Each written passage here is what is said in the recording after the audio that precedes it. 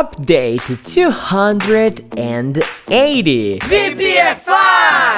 Route 66. A estrada mais famosa dos Estados Unidos, hein? Uma das perguntas da caixinha do Instagram de ontem foi super interessante. Foi uma aluna perguntando sobre a Route 66 e eu não sabia como responder. Então fui lá, fiz uma pesquisinha top e tô aqui para compartilhar um pouco da cultura que eu adquiri com você, beleza?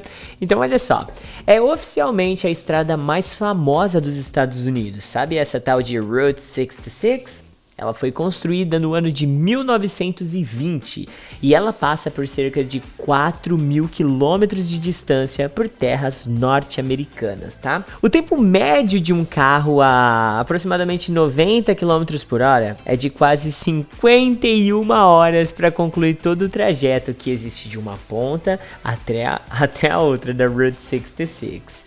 O ponto zero dessa estrada fica em Chicago, lá em Illinois, e ela se finda em Los Angeles, Califórnia. É a terra das minhas bandas favoritas. Olha só o tanto de banda boa que veio da Califórnia. Ó, Linkin Park, The Doors, Avenged Sevenfold, Metallica, Red Hot Chili Peppers, System of a Down, Blink-182, Tenacious D, Rage Against the Machine, Guns N' Roses, Green Day, Korn, Audioslave, The Offspring, Five Finger Death Punch, NoFX, Rancid. Cansei. Bom, mas enfim, né? Eu poderia ficar esse update todo falando sobre as bandas que eu gosto. Talvez vocês já devem ter percebido, né? Que eu adoro falar de música, né? Eu sempre rodo e caio no tópico música. I'm sorry, eu não vou perder mais o foco e agora Route 66 pra frente, tá? Você sabia, inclusive, que a Route 66 foi desativada no ano de 1984 por conta das rodovias mais modernas que cruzavam todo o território do país?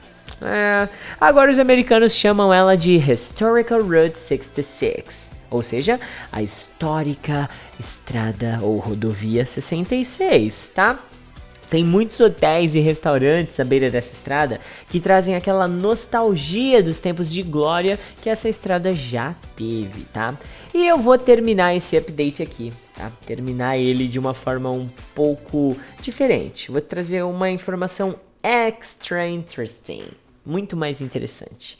Para quem gosta de comer bastante, mas bastante mesmo, quando você pega essa estrada lá pela altura do Texas, tem um restaurante muito famoso, que ele se chama Big Texan.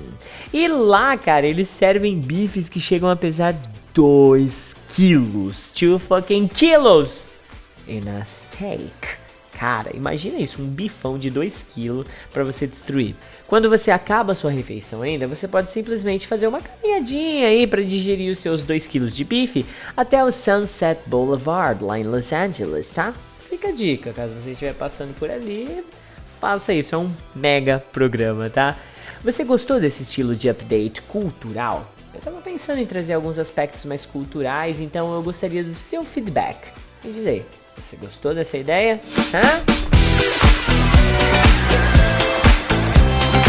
VPFI!